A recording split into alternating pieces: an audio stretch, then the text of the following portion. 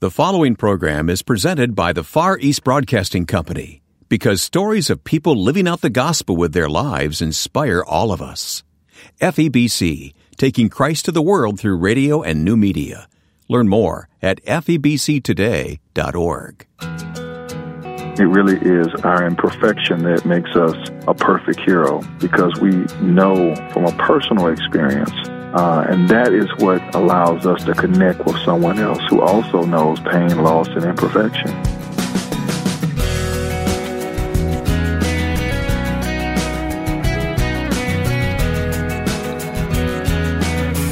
He says it's our imperfections that make us likely candidates to be a hero in someone's life. Welcome to First Person and our guest Rodney Bullard, who says that what we need are more heroes. I'm Wayne Shepherd. We'll talk about that in a moment. Thanks for listening. Each week we meet someone new who has a story to tell of how faith in Christ calls them to a unique place of service in the kingdom. These conversations are archived and can be accessed and downloaded through our smartphone app, First Person Interview, which is available free for both iPhone and Android in your app store. You can also join us online at facebook.com/firstpersoninterview. Our guest, Rodney Bullard, is the Vice President of Community Affairs for Chick-fil-A Incorporated and Executive Director of the Chick-fil-A Foundation. He is also the author of Heroes Wanted. After attending the Air Force Academy, he served in the U.S. Air Force and has also worked for the Department of Justice and NASA. Now, with Chick-fil-A, Rodney joined me on the phone recently, and as we began, I mentioned that his resume shows the great opportunities he's had to serve. It does, my friend. I was a White House fellow, and I had a chance to work for the head of NASA, and I figured I would never get another opportunity, or I might not ever get another opportunity to work at NASA and to see all the things that I did at the time. So, amazing place. So how in the world does a guy like you with that background, including criminal prosecution, end up as Vice President of Community Affairs at Chick-fil-A and Executive Director of the Chick-fil-A Foundation? Yes, I get that question quite frequently. And, you know, at the end of the day, much of what I have done in the past has been serving people, whether it was serving in the Air Force or whether it was even as a federal prosecutor serving the community by helping to put people behind bars. And now I get a chance to do that from a corporate perspective, and we get a chance to really hopefully help communities and ensure that every child grows up to be everything they were created to be. Mm-hmm. So we invest in leadership, really, at the end of the day. What's your background? I know you grew up in the home of a pastor. Is that correct? I did. So my mother is an educator, and my father, a Baptist minister who also previously played for the Denver Broncos. And so as I tell folks, my father, a big offensive lineman, former offensive lineman turned Baptist minister, laid hands on me, or at least I was always afraid he would lay hands on me. So. And that faith became very personal for you at some point. I grew up in the church. I grew up with my father as my pastor. I grew up with a praying grandmother and a praying mother, and was introduced to faith very early on. And that has shaped my walk. It has shaped, I pray, my talk. I have a beautiful family with a 10-year-old son, and we're trying to give him that blessing of faith as well. And so it is definitely something that is core to who I am. Yeah. Well, tell me about your responsibilities at Chick-fil-A. This is pretty interesting to me. So I am charged with the philanthropic strategy and implementation for Chick-fil-A corporate, and I've been honored to ask to lead the Chick-fil-A Foundation, and we focus from the Chick-fil-A Foundation's perspective on a number of things, but really our core mission is to ensure that every child grows up to be everything they were created to be. And we do that in a host of ways. We do that by investing in communities because we know strong communities allow and foster the environment where a child can thrive. And so we know safe communities, we know education is critically important. We know that children can go from poverty and lack and despair in one generation just through education. And so we invest in a host of ways to do that. We particularly invest in our hometown of Atlanta, but we do invest throughout the nation. And this past year, we were blessed to really impact over 5 million families positively through our work. Sounds like you have a great responsibility, and I'm guessing you have a lot of fun doing it too. I do. It's amazing. When I got to Chick-fil-A some years ago, we were able to start the Chick-fil-A Foundation. So, and I get a chance to work with an amazing group of people at Chick-fil-A who have this egalitarian spirit of service and really just this authentic desire to help people. Well, as you help children, this must be especially meaningful for you because your own start as a child in first grade wasn't exactly a fast start, was it? It was not. It was not. And so, in reference to first grade, I have written a book called Heroes Wanted, and part of what I talk about in Heroes Wanted is my first grade teacher. Talk about a little lady by the name of Mrs. Adams. And when I was in first grade, I had a difficult time reading, and my mother asked me, my mother received a call from a very prestigious private school here in Atlanta that I was going to, and they said that I was having a difficult time, and my mother had a hard decision to make. She moved me to another school, a less prestigious school here in Atlanta, but still a good school. And I met a little lady by the name of Mrs. Adams, and I say little because I was as tall as Mrs. Adams in first grade. Is that right? And, and I was afraid of Mrs. Adams because I was afraid she would find out that I had a difficult time reading, and she did. And she called my mother at the end of the school year, and she said, Mrs. Bullard, Rodney's a fine young man, but he's having a hard time reading. But I would like to take the time to teach him to read phonetically throughout the summer. And she did just that. And I was reading 2 and 3 grade levels ahead of my peers at the end of the summer because of the time she invested in me. So she is really number one hero in your book, right? She is definitely one of the top heroes in my book. I still have to reserve the place of honor for my parents, who have always been my top heroes, and without their guidance and really their tutelage, I would not be here either. Yeah. Well, talk more specifically about your mom and dad. You mentioned your dad was offensive lineman, so I would imagine you kind of paid attention when he spoke, right? Absolutely. My father is a big, gentle man, and one of the things I learned from my father in particular was just nurture. My father would often go out and help people who were downtrodden, who were having a difficult time in life. And I recall always being around gentlemen who were in some sort of crisis, but my father was there helping them, giving them odd jobs. It might be cleaning up a rental house. It might be cutting grass. But I was, as a child, right next to those men. And it taught me not to be a respecter of person. I've been blessed to know people from working in the White House and at NASA and the Pentagon, but I also recognize that those people are no different and no better than the people that my father introduced me to at a young age who were in crisis. And that's really the premise of the book Heroes Wanted, that at the end of the day, we all have the opportunity to be someone else's hero, and that we all are flawed, and that we all need somebody's assistance at some point, and we also have the opportunity to offer assistance at some point. Yeah. What is it about your mom that makes her a hero? My mother's resilience. My mother is an absolute rock.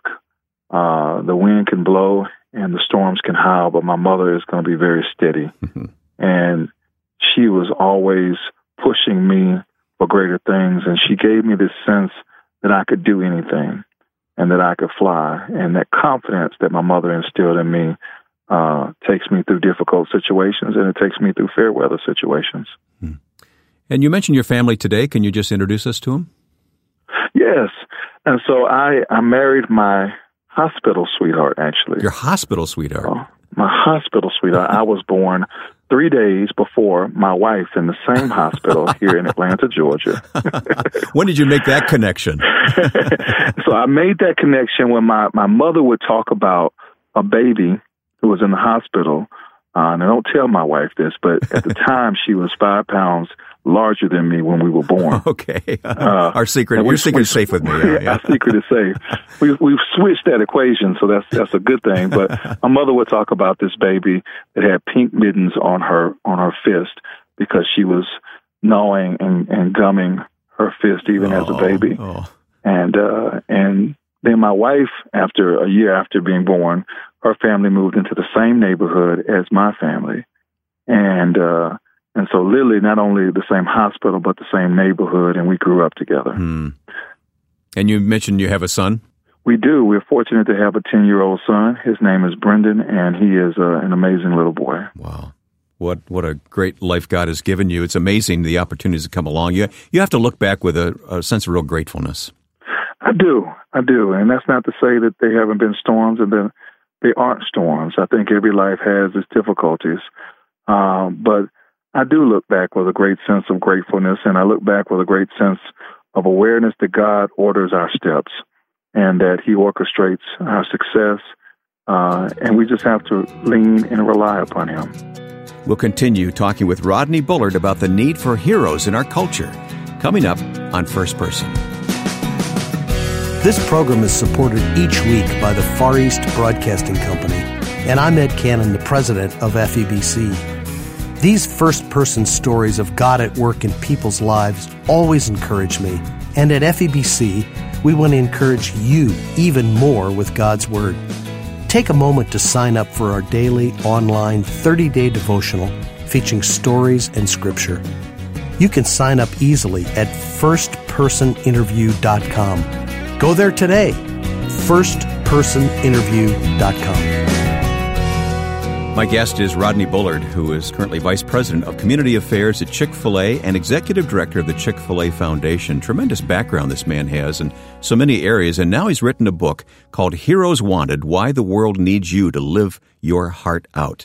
Rodney, I read this book. I really love this book. This book is a great one for our day and age. I tell you, if we ever needed a book like this, it's right now. Yes. We do, with so many things going on in the news, shootings and all sorts of difficulties in every community and division in our country at this point, whether it be politically or otherwise.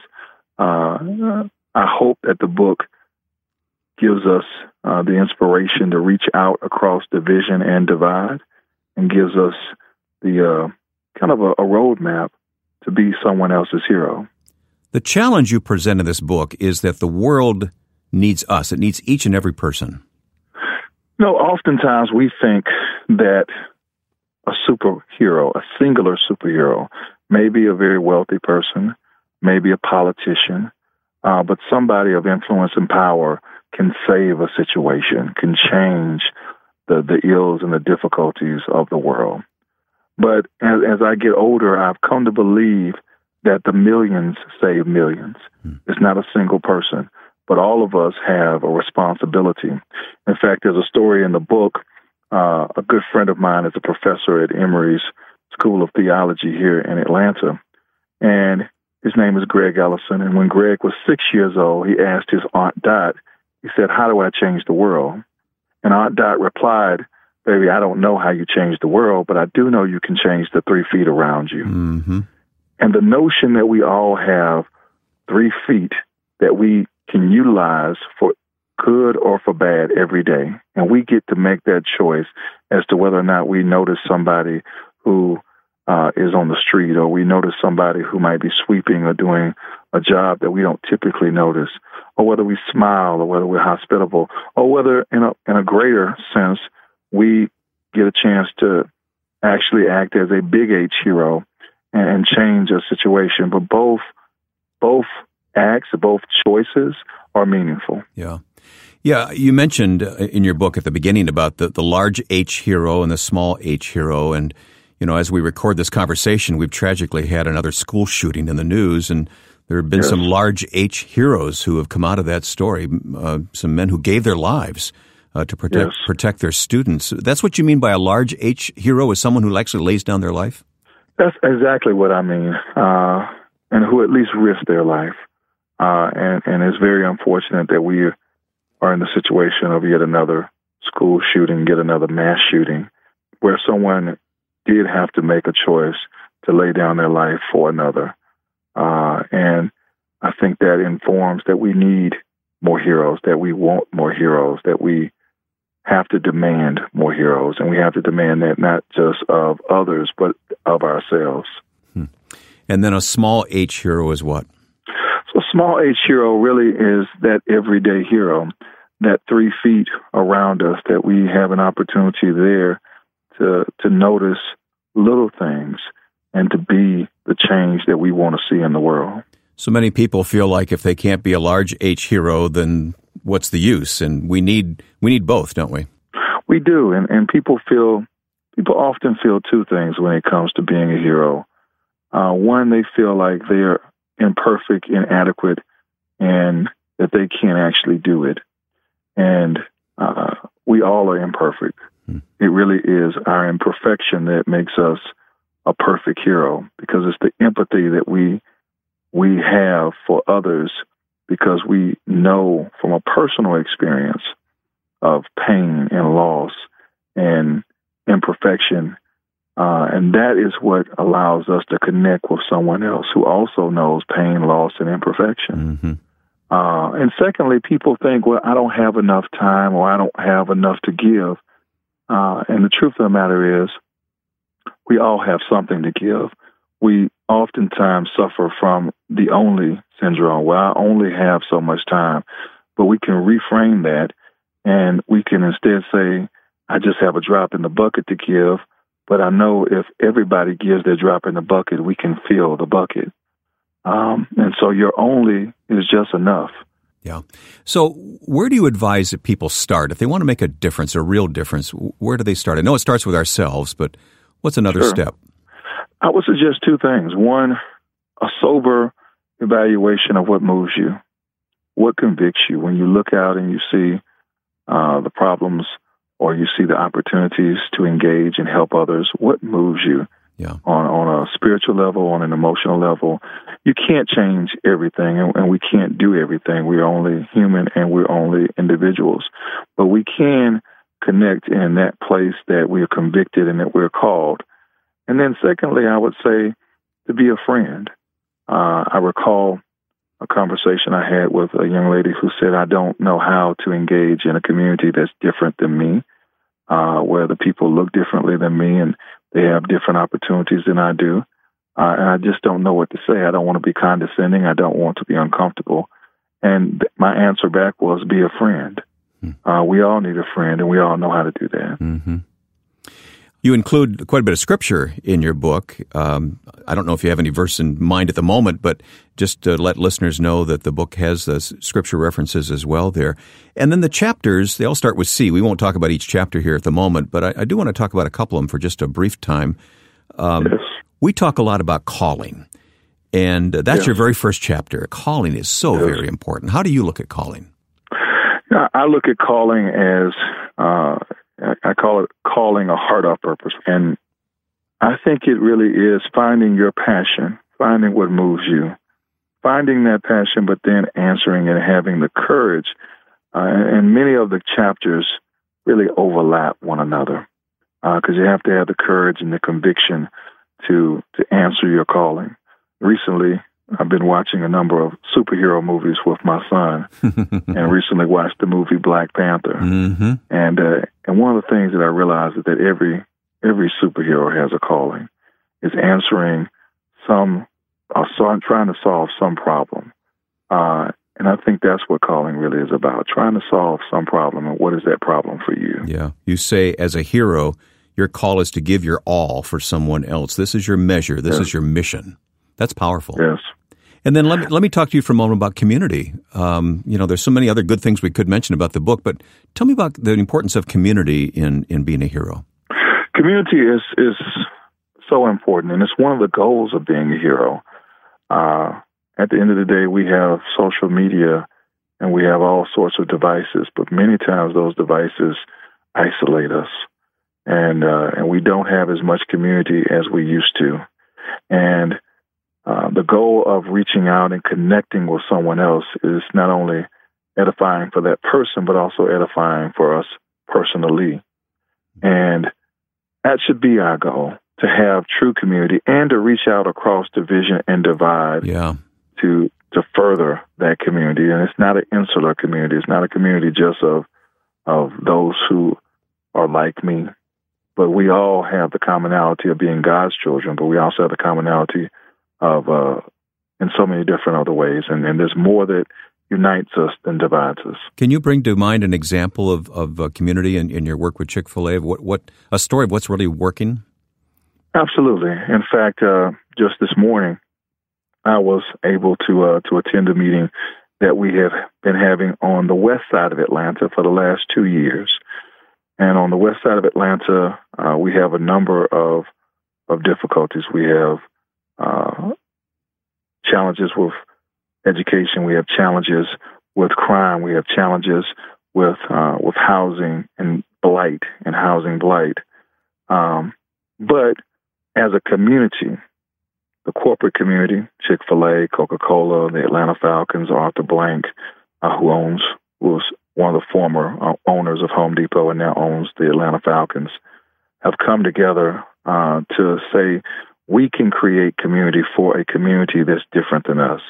And so every other Friday we have a meeting, and people come from all walks of life, rich, poor, black, white, Hispanic. Some are realtors, some are just interested community citizens. And we had about 250 to 300 people who come out at 7 a.m. in the morning. They eat Chick-fil-A, and we talk about and hear solutions to the problem. And people have been doing this for 2 years consecutively. So I know that community can be built and sustained. Well, in addition to calling and community, you talk about commitment and compassion, connection, conviction, courage, charity, and confidence. It all adds up to a great book, Heroes Wanted, Why the World Needs You to Live Your Heart Out. Rodney, what's your final word of challenge to us to get into the game, so to speak? I would challenge the listeners to really have confidence and courage, and to know that they have the obligation to be someone else's hero.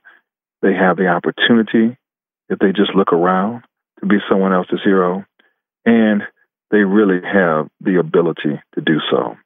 And I would encourage folks to get the book. The book can be found at Amazon, Heroes Wanted book at Amazon, Barnes & Noble, Christian Books, or heroeswantedbook.com. And I hope that the book is truly edifying to the reader. And even more so, I hope that the book urges people to be intentional about reaching out across difference and divide. Rodney Bullard's book is titled Heroes Wanted.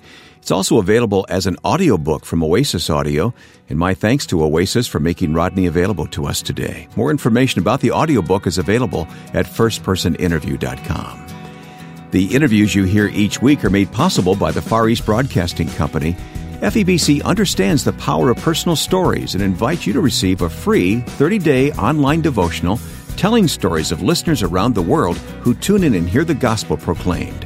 Together with Scripture, these stories will stir your heart and tell you what God is doing in many hard-to-reach places of the world through FEBC's programs. Just go to firstpersoninterview.com and click on the banner for the Far East Broadcasting Company.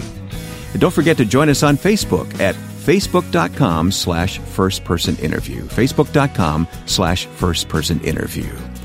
Now, with thanks to my friend and producer Joe Carlson, I'm Wayne Shepherd, inviting you back next time for First Person.